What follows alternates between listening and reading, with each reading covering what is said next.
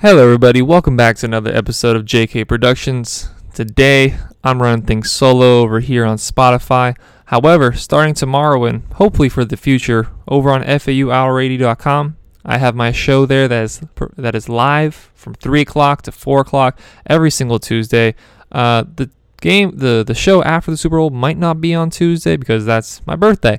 So, going forward with that, I plan to be having guests on there, members of the FAU community that have tried to get into the radio gig, tried to get into the commentating gig. I'll be having some guests over there. My first guest, of course, starting tomorrow. We'll have 2 more guests the following week, so really excited to bring more people into the fold with that. Today's show, I just decided to do on my own. Last few weeks, I've brought on Jacob Brown, Zach Weinberger. Of course, you guys all know Donovan's been on here quite a few times.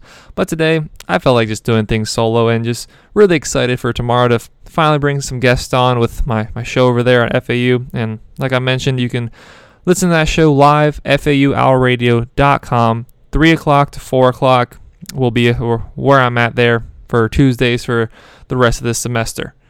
So, with today's show, of course, we got to go over the 2 championship games that took place yesterday. Of course, Cincinnati and Kansas City on the AFC side of things, and then Los Angeles and the San Francisco 49ers on the NFC side of things. So I'll give you guys my thoughts on that.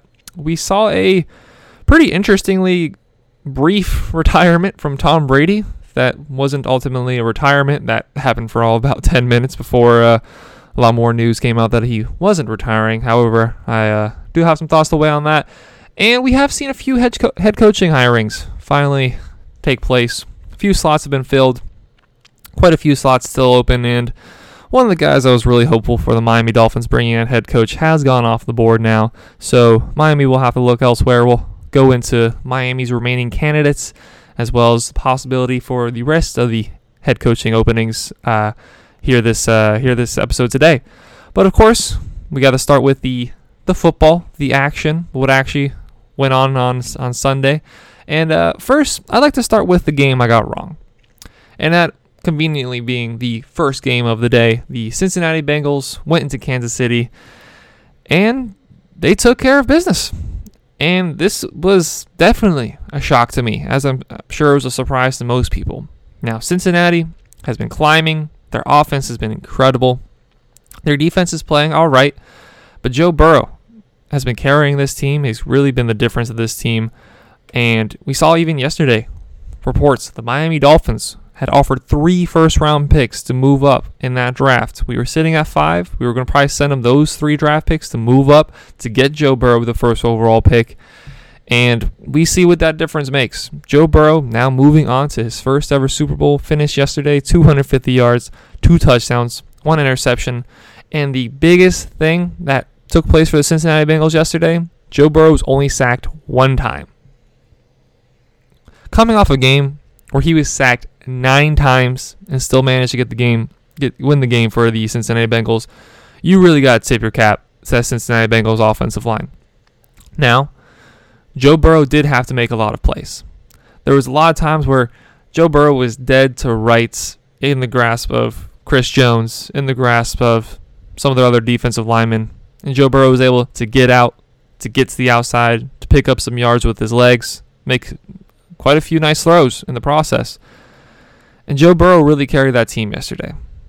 At one point, the Cincinnati Bengals were down 21-3. In the second quarter, things were looking grim. Haley, if you're listening to this, Haley decided to try to act a little smart. I saw something on TikTok. I assumed said she was going to be taking the Bengals money line. I assume that was the first time in her life she's ever heard the word money line. But I kind of laughed at her halfway through the game. I was like, if you really would have done that, you would have lost your money. 21-3 against the Kansas City Chiefs, against Patrick Mahomes in Arrowhead. Everything was against Cincinnati at that point. Of course, they go get the long touchdown to running back Samaje Perine. It really opened up the game for Cincinnati. It was the first really big play of the day for Cincinnati. And then Kansas City gets the ball back, and the absolute meme that is Eli Apple is the guy who gets the stop at the end of the first half, stop Tyreek Hill from getting on the end zone from 2 yards out. And Kansas City goes in with a moderately comfortable 21-10 lead at halftime. And coming out of half, man, these teams look different. They looked very, very different.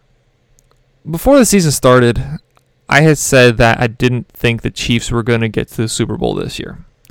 Now, I did predict the Browns to make the Super Bowl instead of them, so I can't really pat myself on the back too much. I got the wrong Ohio team at the end of the day. But it's hard. It's hard to make a Super Bowl 3 years in a row. Could have been in it 4 years in a row had Chris Jones not lined, or D Ford, whichever one it was, lined up off sides in the AFC Championship game against New England. That would have been 4 Super Bowls in a row. To have everything click, to have the talents, to have everything just go right for you for 3 or 4 straight years is borderline impossible.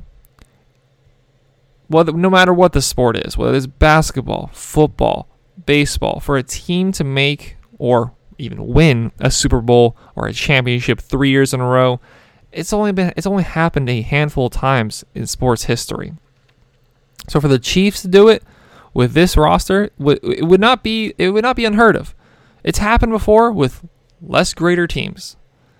However, eventually the fatigue starts to set in, and you start to expect your team to be somewhere. And I kind of got that sense from the Kansas City Chiefs in the second half. It was more of an expectation that they were going to finish the game and move on to the Super Bowl, rather than a hunger and a desire to finish the game and make it to the Super Bowl. Cincinnati was hungry. That offensive line has been awful through the entire playoffs. They fought in every single play to try to keep Joe Burrow clean. I got to give a huge, huge credit to the Cincinnati secondary. Most of the game, Cincinnati only rushed 4, sometimes even 3 rushers. And in the first half, it didn't necessarily go too well. Patrick Mahomes was hitting his checkdowns. He was hitting Jarrett McKinnon in the flat and picking up yards, just giving what the defense gives them.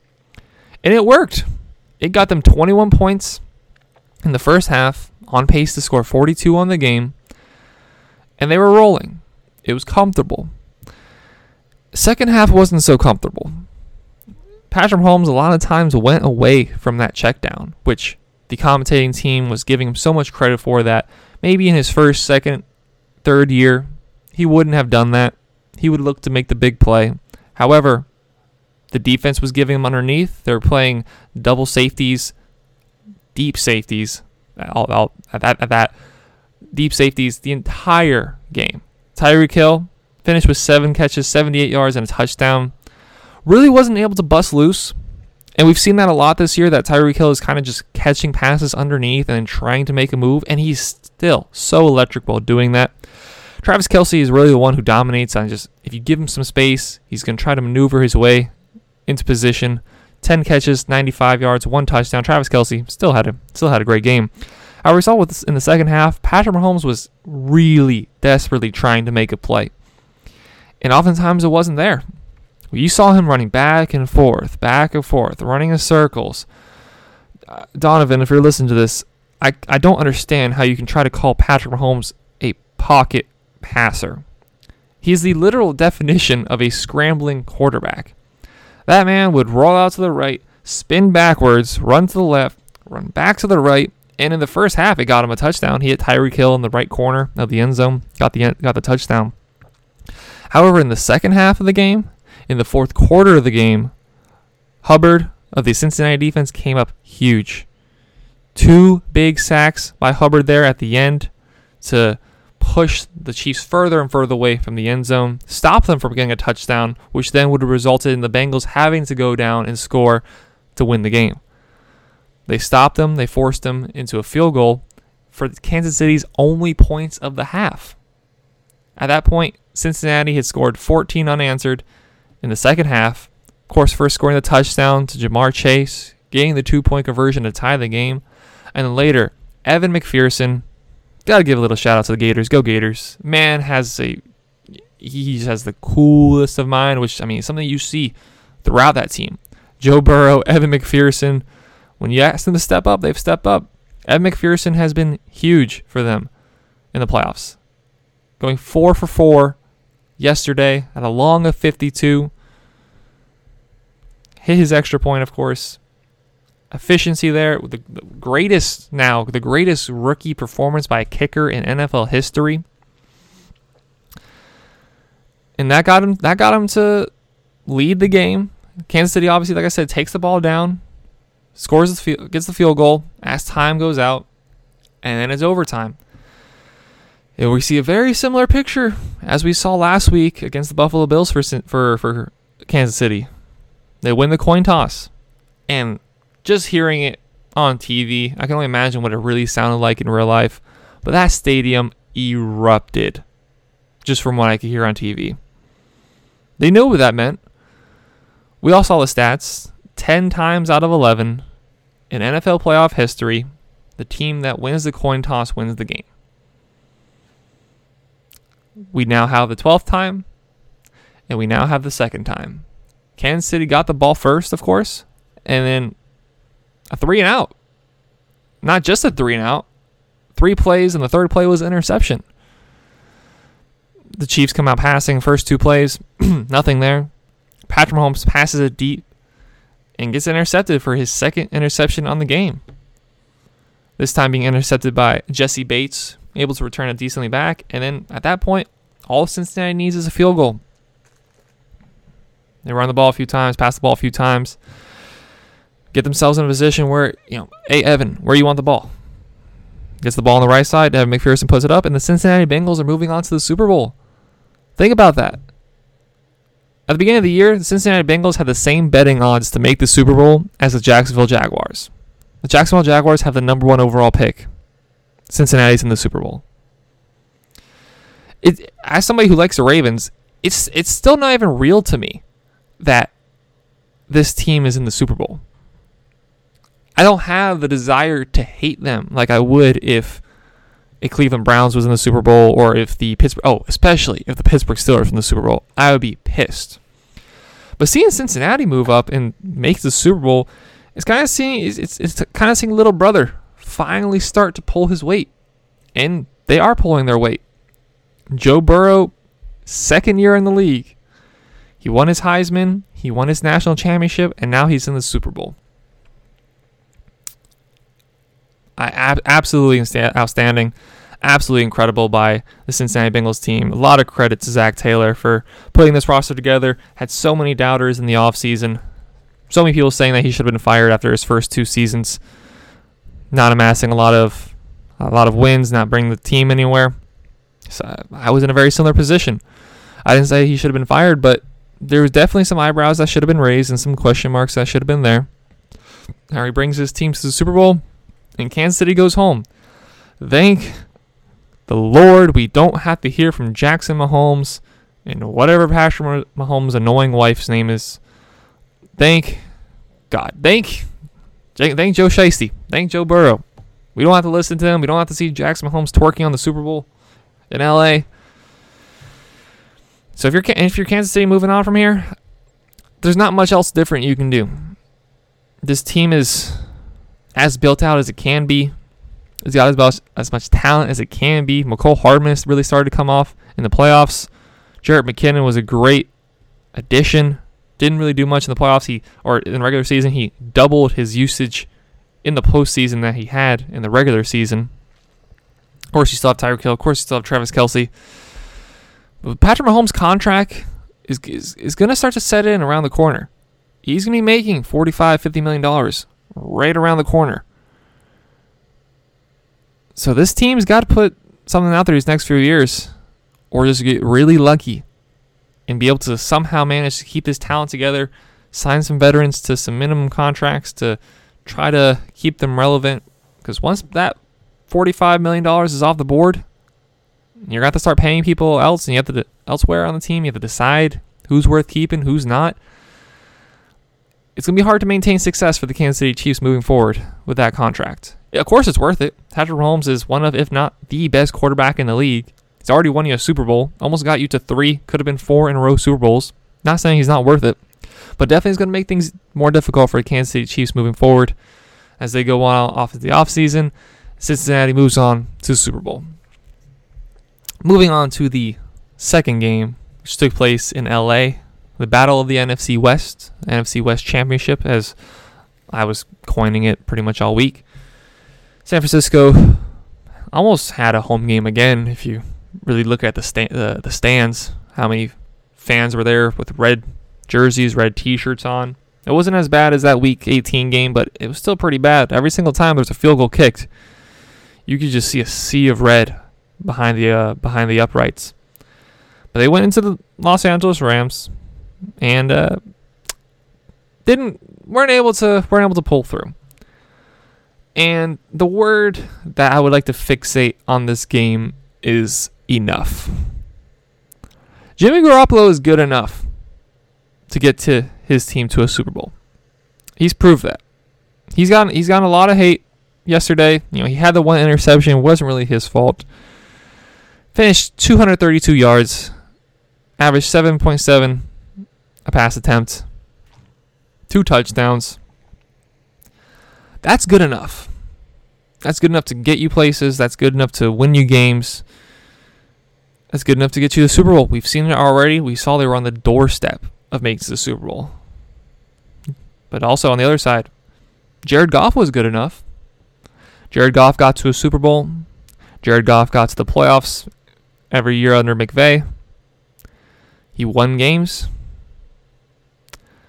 But he's on another team now that missed the playoffs.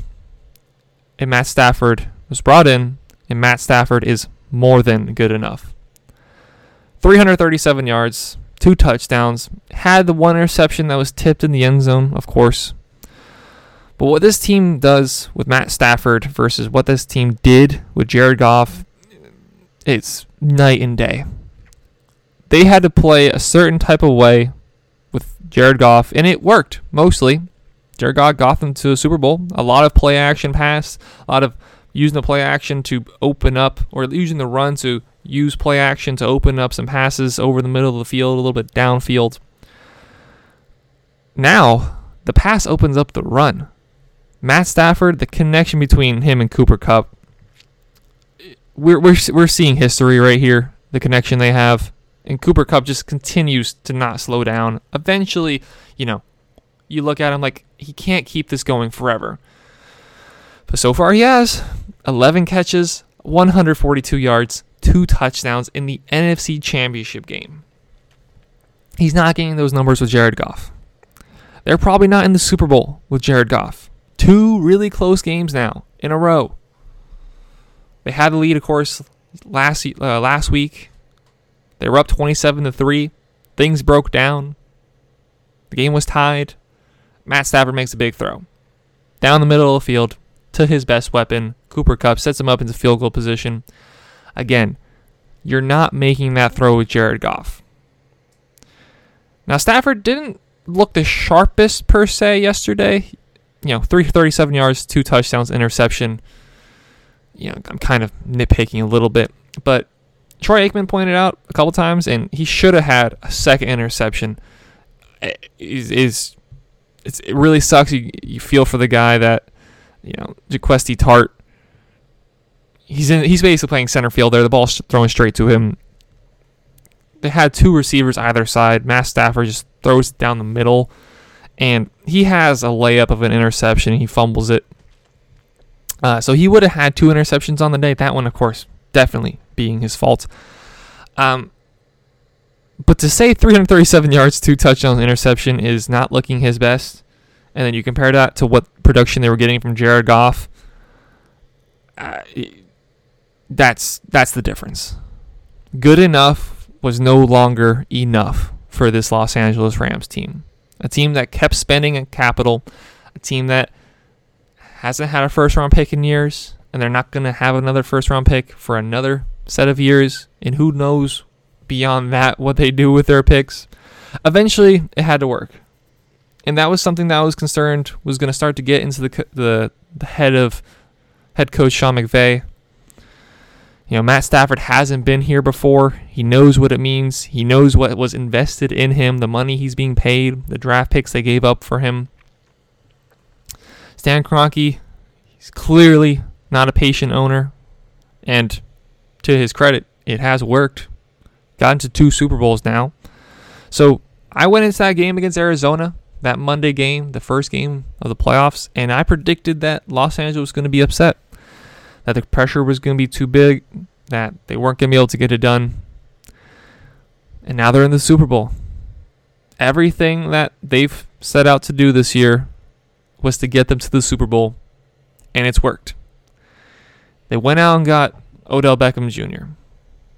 He gave you 9 catches, 113 yards. You went and got Von Miller. He's had a couple sacks so far in the playoffs, had a tackle for loss yesterday.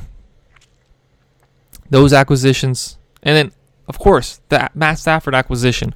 On the day he was traded for last season, the day, 1 year to the day he was brought over from Detroit to Los Angeles, he wins the game. He brings them to the Super Bowl. So it's going to be a nice matchup. Los Angeles, Cincinnati. The matchup I wanted to see the most, just in terms of matchup, would have been Los Angeles and Kansas City. Of course, we got robbed of that game a few years ago. Like I said, Chris Jones lines up off sides. Earlier that year, we had undoubtedly the best regular season game of all time. That Monday night football matchup of Los Angeles and Kansas City.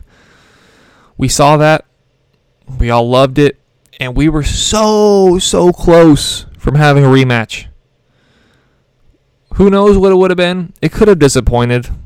But we know how much of a disappointment that Patriots and Rams Super Bowl was. A lot of credit to Brian Flores for shutting down McVay, shutting down that offense that was a lot more predictable back then. It didn't have the explosive firepower that it does now with Matt Stafford, bringing in Odell. Of course, missing Robert Woods is kind of in the back of people's minds. No one has really thought about it, but imagine if he was on this team. Imagine if he hadn't gone down injured. How do you stop those 3? If those 3 were healthy, it really is a battle of the best receiving core. On one side, you have T. Higgins, Jamar Chase, Tyler Boyd, and with Los Angeles, Cooper Kupp, Odell Beckham Jr., and Robert Woods. So it's going to be a fun offensive matchup for these two teams. I'm not going to give my prediction quite yet. I'm going to save that probably for next week. Probably have a guest back on next week, and we can break that game down a little more in depth. It's going to be fun. It's going to be fun. San Francisco, moving forward, all signs point that they're going to be moving off Jimmy Garoppolo. Not quite sure to where. When we get into the head coaching hires, one place I did say he could go would be Denver. However, there's a certain somebody that looks a little bit more obvious for that spot now, even more so now than he already did. But he's most likely gone. You don't trade up the amount of picks they did to the 3rd overall pick and take a quarterback in Trey Lance unless you plan on using him. And like I said, he's good enough, but Los Angeles just proved good enough isn't good enough. Jimmy Garoppolo, at the end of the day, he is really limited. He doesn't have the legs. His arm's pretty good. His arm's good enough. His accuracy is good enough. But there's a lot of limitations in his game, and I've always said, if he cannot turn the ball over, they can win. It wasn't necessarily his fault. He kind of it's maybe more his fault than I'm alluding to. It hit the receiver in the hands, hit the running back in the hands, but you're flinging it like he did. We've seen so many times this year that just flinging the ball when you're about to take a sack hardly ever works. Most of the time, it's going to end up in the opposing team's hands. And the one thing that they needed to avoid, the one thing that Garoppolo couldn't do was turn the ball over. And now it looks like the very last play of his San Francisco 49ers career is a turnover, is an interception. And that interception, of course, did clinch the game for the Los Angeles Rams. So next year, I fully expect us to see Trey Lance in that starting QB role. And very interested to see where Garoppolo ends up moving on into next season. So, next, we had a few head coaching hires. before we go into the little mini Tom Brady fiasco, if you even want to call it that, we had a few hires so far and still a few jobs open. Actually, my notes here in front of me, I messed up I forgot the Chicago Bears had hired Matt Eberflus, something like that. First, though, the one that matters the most to Dolphins fans, matters a lot to Giants fans, of course, and the New York Giants hiring offensive coordinator of the Buffalo Bills, Brian Daboll, pairing him back together with their former assistant GM, now GM of the New York Giants, Joe Shiesty. As a Dolphins fan, it stung. It hurt.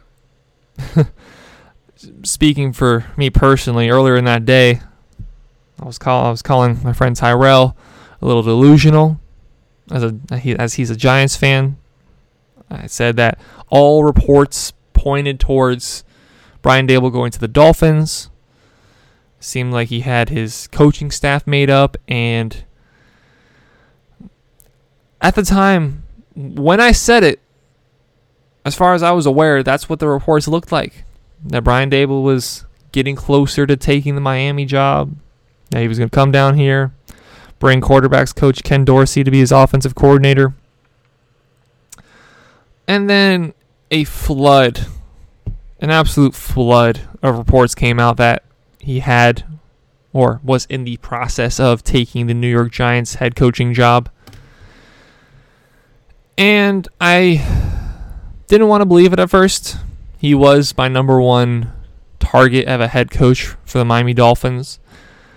And then JPA, Adam Schefter, everybody you'd like to hear for credible, kind of ironic, for credible sources as to what's going on in the NFL. Pretty much everybody then started to report, it's done, it's signed. Brian Daboll is the new coach of the New York Giants. And, my family's Giants fans. I like the Giants. I'll root for the Giants when they're on. So I'm happy for them that they got the guy they wanted. They got, obviously, one of the best offensive minds in the league. He has Josh Allen, which some people has used to discredit him. However, Josh Allen, we all know, Josh Allen came in very unrefined. He had all the talent in the world, which we now see. However, he came in throwing 57%, throwing a lot of interceptions. And Brian Daboll, I believe, is the key to what has turned Josh Allen into an efficient quarterback on top of all the God-given talent that he has. He's going to be inheriting a guy in Daniel Jones that seemingly the front office wants to stick with for at least one more year. And Daniel Jones, you could say, is in a similar position. He's got the arm. He's got the athletic ability. He's tall. He has very similar attributes to what Josh Allen had coming in. And through his first few seasons, he has not been able to put it together. They haven't been able to get it right with head coach. They haven't been able to get it right with the offensive line, something that Tyrell loves to point out. And to be fair, is 100% correct. They haven't been able to figure out head coach. Joe Judge only lasted a couple seasons and was clearly not the right guy for the New York Giants. The offensive line has been bottom 5, really, the last 2 seasons in what led to his injury, Daniel Jones' injury earlier this season. But I wasn't too big of a believer in him.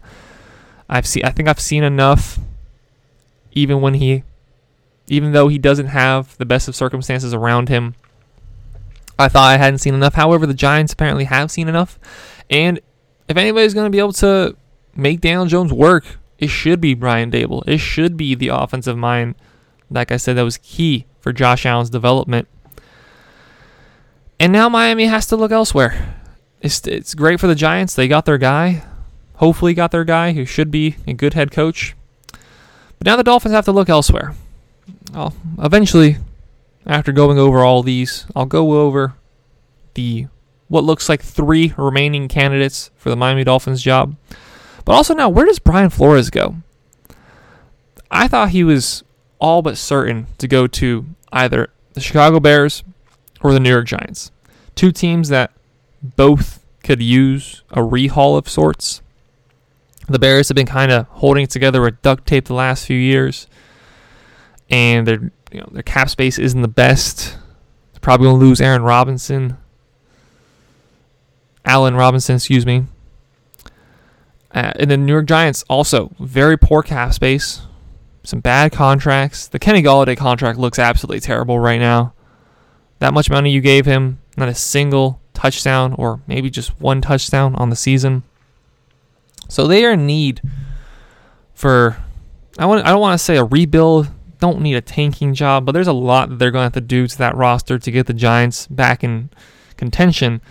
And we saw what Flores did with the Miami Dolphins, with a literal rebuild that now a bunch of Twitter is saying that, oh, we didn't tank correctly.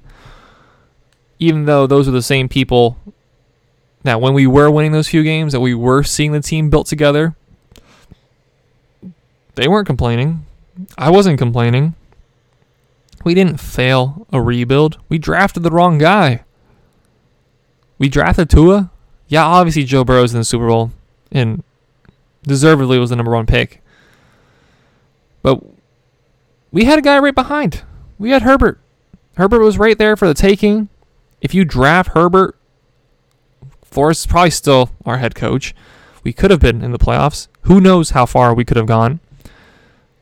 So it's not that we failed the tank job. We drafted the wrong guy. We got hell-bent on Tua. Tank for Tua was the mantra. And we're in the position we are. We're now still looking for a head coach. Brian Flores is gone. I expected him to go to either Chicago or New York. However, there's 3 other openings now that are left that he could go to. There's obviously the Miami Dolphins, but we can't count that. So, interested in seeing what happens with him. There is one spot left that is worthy, really, of him, I guess you could say. So, we'll see what happens with Brian Flores. Very interesting. If he doesn't get a head coaching job, maybe he goes back to New England for a year. And I'm sure eventually he will get another head coaching job. He absolutely deserves it. Moving on to the Denver Broncos, who finalized the deal to hire offensive coordinator of the Green Bay Packers, Nathaniel Hackett, as their new head coach. And we all know what that means. We all know that he most likely got the job. I shouldn't say that. He got the job. He deserves it. The Packers offense has been really good. Only has that one receiver, albeit the best receiver in the league, Devontae Adams. Probably back-to-back MVP Aaron Rodgers. Dual-headed running back game. So, he's a good offense coordinator. He's done a good job with the team. But more likely than not, the final matter that got him this job was the fact that Aaron Rodgers is probably going to be looking to leave the Green Bay Packers this offseason. And before Nathaniel Hackett took the job, whether it was Mike McDaniel that took the job, whether it was even Harbaugh, there was a few other names that were out there and, still are out there, some of them. Going out and getting the offensive coordinator for Aaron Rodgers definitely makes it even more appealing for Aaron Rodgers to be the quarterback of the Denver Broncos next year. I think he's gone. There were some reports over the weekend that there's a cautious optimism that Aaron Rodgers will return to the Green Bay Packers. I don't think it's going to happen. I think his time there is done. I think the story is done. I think things have been stale with Aaron Rodgers and the Green Bay Packers now for past year. There's been a lot of tension, and the last offseason he was looking to leave. He obviously didn't get that want, decided to run it back, and had the number 1 seed, had everything there set up to make a Super Bowl run, to finally get back to the Super Bowl for Aaron Rodgers and the Green Bay Packers, but of course, falling short. So the San Francisco 49ers being out of the playoffs now only adds fuel to the fire for the Aaron Rodgers situation. So I think he's all but gone. And it makes the most sense for the Denver Broncos even before bringing in Nathaniel Hackett. The Denver Broncos are in a very similar position that they were when they looked to bring in Peyton Manning from the Indianapolis Colts. They have the young, growing receiving core. Tim Patrick, Jerry Jeudy, Cortland Sutton, Noah Fant at tight end. They have a top 15, top 10 offensive line in the league. And on defense, even losing Von Miller, a very solid defense. Bradley Chubb is continuing to develop. The corner they took in the draft last year, Patrick Surtain Jr., as well as all around that defense. Now, they did have a defensive-minded head coach, which certainly helps that side of things. We saw with Miami, the lack of offense, but the incredible defense that we had. You could say it was very similar for the Denver Broncos, but they were held back by quarterback, and that's undeniable. Teddy Bridgewater started hot, started 3 or 4-0, and things looked promising, but we were all looking at it a little cautiously. Didn't want to get too excited, and then we saw where they ended up, of course, missing the playoffs as they did. They got to improve at quarterback. You could look to draft. However, Aaron Rodgers is the most obvious pick, the most obvious link, and bringing in Nathaniel Hackett only strengthens that, only adds fuel to the fire. So I think it's a great hire for the Denver Broncos. I think Aaron Rodgers is now going to look to team up over there. And as football fans, we got to love that. The AFC already has a really great amount of talent in the quarterback position. But just look at the AFC West. You already have Patrick Mahomes, Justin Herbert, and Derek Carr. And then you're going to add Aaron Rodgers to that. They all play each other. Man, I can't wait to see that. I hope it happens. Or, maybe he packs his bags, comes down to Miami for a little few-year visit. But all likelihood is he will be joining Nathaniel Hackett over there with the Denver Broncos. Moving on to the team that I thought had the best appeal for a head coach. Last week on FAUL Radio, I did a segment breaking down, in my opinion, was the best openings. And then very quickly after I came out with that, the openings did start to fill. But top of my list was the Las Vegas Raiders. Las Vegas, of course, the only team that made the playoffs that did not have a head coach going into next season. Rich Bisaccia did a great job to maintain that team to get them to the playoffs. But he was, at the end of the day, the special teams coordinator. He wasn't meant to be a head coach. He knew it. The team knew it. They knew that they were just playing with house money, pun intended. And now they have their guy. Josh McDaniels, we all know what happened a few years ago. Everything was in line for him to take the Indianapolis Colts job. The Indianapolis Colts believed he was going to be their next coach. He says LOL JK, goes back to the Patriots. They bring in Frank Reich from the Philadelphia Eagles. And I'd say they're mostly happy with that decision. Made the playoffs last year. Should have made the playoffs this year. Ceremoniously failed on the last day of the season and missed the playoffs. But now Josh McDaniels finally takes that head coaching job. He takes over the best job available. Now, the one thing I will say about that job, which I did note, would be, like I said, with Aaron Rodgers potentially moving in, you're moving into the most difficult division in football, especially if Aaron Rodgers comes to join the Denver Broncos. Like I said, you will be playing against Justin Herbert, Patrick Mahomes, Aaron Rodgers. I love Derek Carr, but of the 4 teams, you're playing with the 4th best quarterback. So that's going to be a challenge for Josh McDaniels. Some reports have already come out that he looks to take it to use Josh Jacobs' ability a lot more, especially near the goal line. Raiders notably struggled this year in red zone opportunities. He likes to take advantage a lot more than the previous coaching staff did of Josh Jacobs' ability. Hopefully Darren Waller can stay healthy for them. And Josh McDaniels finally has his job. Finally has his next opportunity in the NFL. Last, of course, head coaching with the Denver Broncos back that many years ago. Has been with the New England Patriots now for years. So Raiders get their guy. Josh McDaniels gets the job he now wants. And the last one that, of course, like I mentioned, I forgot to completely put in this list would be the Chicago Bears hiring Matt Eberflus, going from Matt Nagy to Matt Eberflus. And this hire could go a few ways. I believe Matt Eberflus is was a really good defensive coordinator for the Indianapolis Colts. That defense has been stellar these last few seasons. So he deserved a head coaching job. I'm just not sure if this was the right direction for Chicago to go. As I've noted before, when a team fires one side of the ball, you have an offensive-minded head coach, you let him go. A lot of the time you see him bring in a defensive coach, and then if you have a defensive coach, you fire him, you bring in an offensive coach. It's cliche at this point. We see it happen all the time. Does it work? You could argue yes, you could argue no. But that's what they did. They had 2 back-to-back offensive-minded coaches. Jim Tressel, I think the guy's I don't remember the guy's name. I think I may have just named a college football coach. I'm sorry, I don't have his name in front of me. Like I said, I wasn't prepared for this. I completely forgot to include the Chicago Bears. But then, of course, Matt Nagy, coming over from the Kansas City Chiefs as offensive coordinator, hasn't worked for them.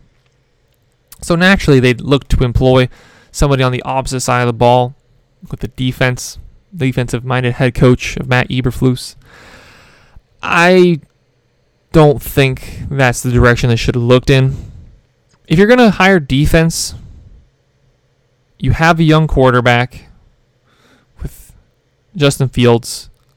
I probably would have looked to bring in a defensive-minded head coach with some experience rather than a first-time head coach on the defensive side of things. You could have brought in Dan Quinn. You could have brought in Brian Flores. Now, Brian Flores, notably, hasn't done a good enough job to develop Tua. Dan Quinn got the Atlanta Falcons to the Super Bowl. Andrew, who was on this show about a month ago, texting with him, he was very interested in getting Dan Quinn as a Chicago Bears head coach. But we'll see. This does have the potential to be a good hire. He could be a good head coach for the Chicago Bears. I want to say he will be. I want the Chicago Bears to be good. I want Andrew to be happy. I want some competition in that division, especially now with the likelihood that Aaron Rodgers is leaving. So hopefully Eberflus can step in there, bring in a good offensive coordinator to help the development of Justin Fields, because that kid's got a lot of talent. I really believe in him. He could have a very similar career to what we've seen with Josh Allen. Justin Fields has the arm. He has the athletic ability. Wasn't able to put it all together last year a lot of the time, but he has that ability in him. I love Jalen Hurts. There are certain limitations of Jalen Hurts that you're not sure if he can achieve. Doesn't have the best arm. Doesn't really have the best accuracy as a quarterback. Justin Fields at least has that arm. And I'd say good enough accuracy, even though I just said good enough isn't enough. I think he has enough tools to work with that he can be a serviceable and winning quarterback in this league. So we'll see. Chicago gets their guy, Matt Eberflus. So that leaves 4 openings remaining. Minnesota Vikings, I think, could go with Brian Flores. And there's a certain somebody that I'm going to talk about when I talk about the Miami Dolphins here in a second that could go there too. You have the Jacksonville Jaguars, who I thought is all but finalized that they're going to be hiring Byron Leftwich, the offensive coordinator of the Tampa Bay Buccaneers. That has still yet to happen. They're still without a head coach. Then you have the Houston Texans, who have just been absolutely infatuated with the former quarterback of Josh McCown. Josh McCown, of course, was a trailblazer around the league and was very close to taking the job last year. Didn't get it. So this time around, I have heard nothing but Josh McCown is going to be the Houston Texans coach. So that's where I believe those 2 guys will go. But the Dolphins have a few options, and it's seemingly down to 3. It was down to 2. It was at 3. Brian Dable got his job, and then it was down to 2. Of course, starting with 49ers offensive coordinator Mike McDaniel. The guy's young. I would still ID him if he came through my line at Publix. but he's got a sharp offensive mind. I watched some footage yesterday of him in a quarterback's camp, him speaking in front of other former coaches, and you could tell he knows what he's talking about. He's got a really good understanding of the offensive side of the ball. He's young, yes, but he has those 15 years of coaching experience from various places. He's followed around Kyle Shanahan. We all know the success Kyle Shanahan has had. So I'd be more than happy to bring in Mike McDaniel. There also is Kellen Moore, who's out there, offensive coordinator of the Dallas Cowboys.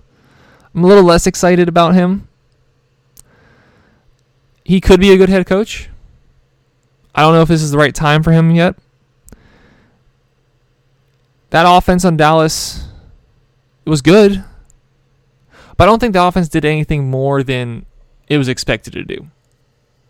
You have the incredible weapons that Kellen Moore had at his disposal. You have Amari Cooper, you have CeeDee Lamb, you have Ezekiel Elliott. Dak Prescott is around 10th to 12th best quarterback in the league.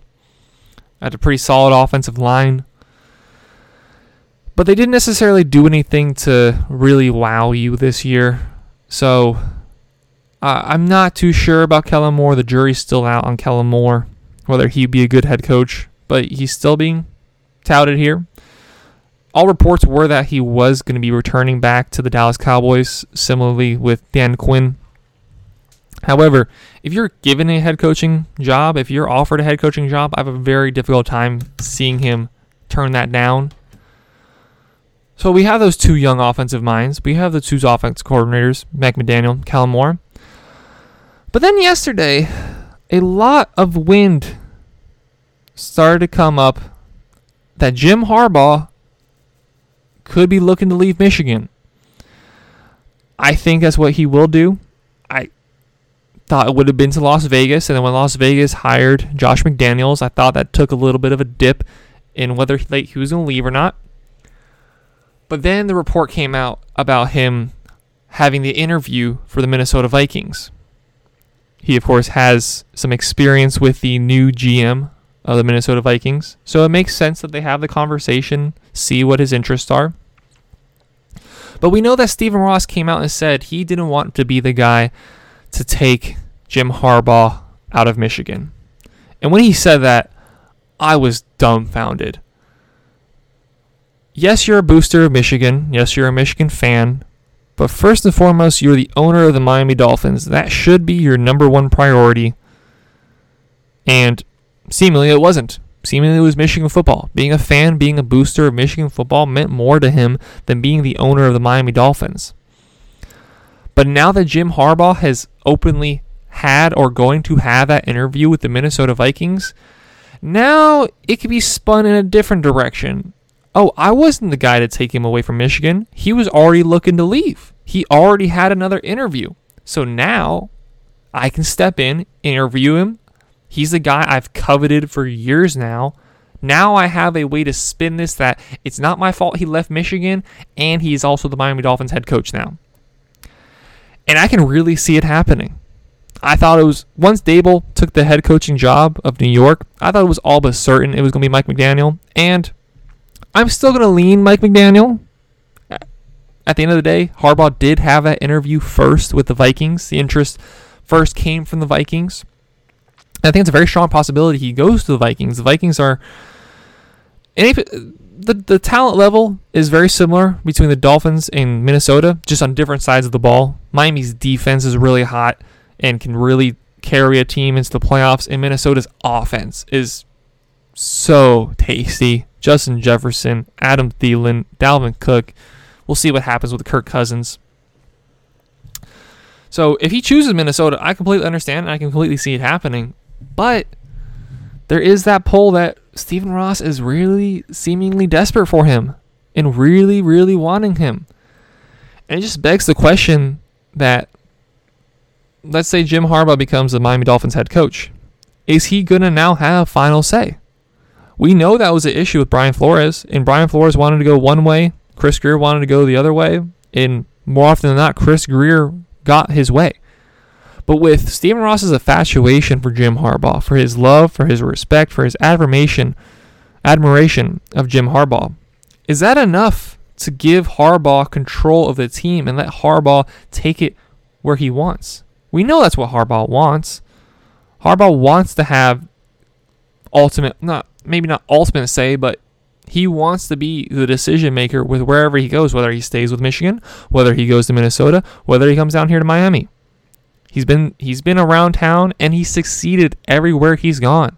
Starting in college, San Diego State, Stanford, San Francisco 49ers, Michigan now. He's taking Michigan now to about as far as they could possibly go. How often are you going to get the better of Ohio State? They were very fortunate in their circumstances this year. Michigan was. They got the game, of course, at home against Ohio State. They had arguably the best player in all of college football. Aiden Hutchinson returned for his senior season. The recruiting was good. The quarterback play was good. They beat Ohio State. All those things combined led them to getting obliterated by Georgia in the semifinal game. How many more years is Ohio State going to not be at the level that Ohio State has been in previous years? How many years is Michigan going to be able to beat Ohio State? How many years is Michigan going to have one of the best players in college football? How many years are they going to have a top 10 pick? Multiple first-round picks now. Should be this year. How often is that going to happen? And I think Jim Harbaugh realizes that, and I think he's looking to leave. If he comes down to Miami, it could be enough for Stephen Ross to say, Jim, here you go. You have $75 million. You have 3 first-round picks this year. Three first-round picks this year and next year. Tua is our quarterback, but Jim, I trust you. Do what you would like. We all know who's out there. Russell Wilson, Aaron Rodgers, Deshaun Watson pending legal situation. If Jim Harbaugh steps in and says, I want us to go out and get Russell Wilson, I think that would be enough for Stephen Ross to say, okay, we're going to do it. We have the 3 firsts. We have other capital we can give up. We can send Tua back to them if they so would like. So it's kind of a can't-lose scenario between Harbaugh and McDaniel. Now, McDaniel, first-time head coach, he could, of course, not work out. But just listening to him speak, his understanding of the offense, I have a hard time believing he won't eventually succeed in the NFL. Young offensive mind is where the NFL is going. Sean McVay has players on his team that are older than him. He now is in the Super Bowl. Zach Taylor, formerly on the Miami Dolphins coaching staff, now in the Super Bowl. That's where the league's going. I have a hard time seeing Mike McDaniel not succeed. So if we bring in McDaniel, cool. Offense is going to succeed. Maybe he helps Tua out. Definitely going to help out that running game, formerly being the run game coordinator of the 49ers. But if we bring Harbaugh in, has the experience, he has the pull with owner Stephen Ross, he has the success elsewhere, and hopefully he has the same pull that he has with Stephen Ross to pending free agents and trade targets. Russell Wilson does have a no-trade clause. However, you bring somebody in with the acumen of Jim Harbaugh, somebody that Russell Wilson has had to play against in the past, maybe that's enough. Maybe that's enough. Maybe it's enough for Stephen Ross to say, we'll do it. Maybe it's enough for people to come in. Now, I'm still going to lean that I think it's going to be Mike McDaniel. That's what my gut tells me. You guys listen to me regularly know my gut's been wrong a lot. So take that with a pinch of salt. Take that as you will.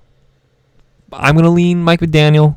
But if we do bring in Jim Harbaugh, I think that'll be an absolute success for the Miami Dolphins and really help this team going forward into next year.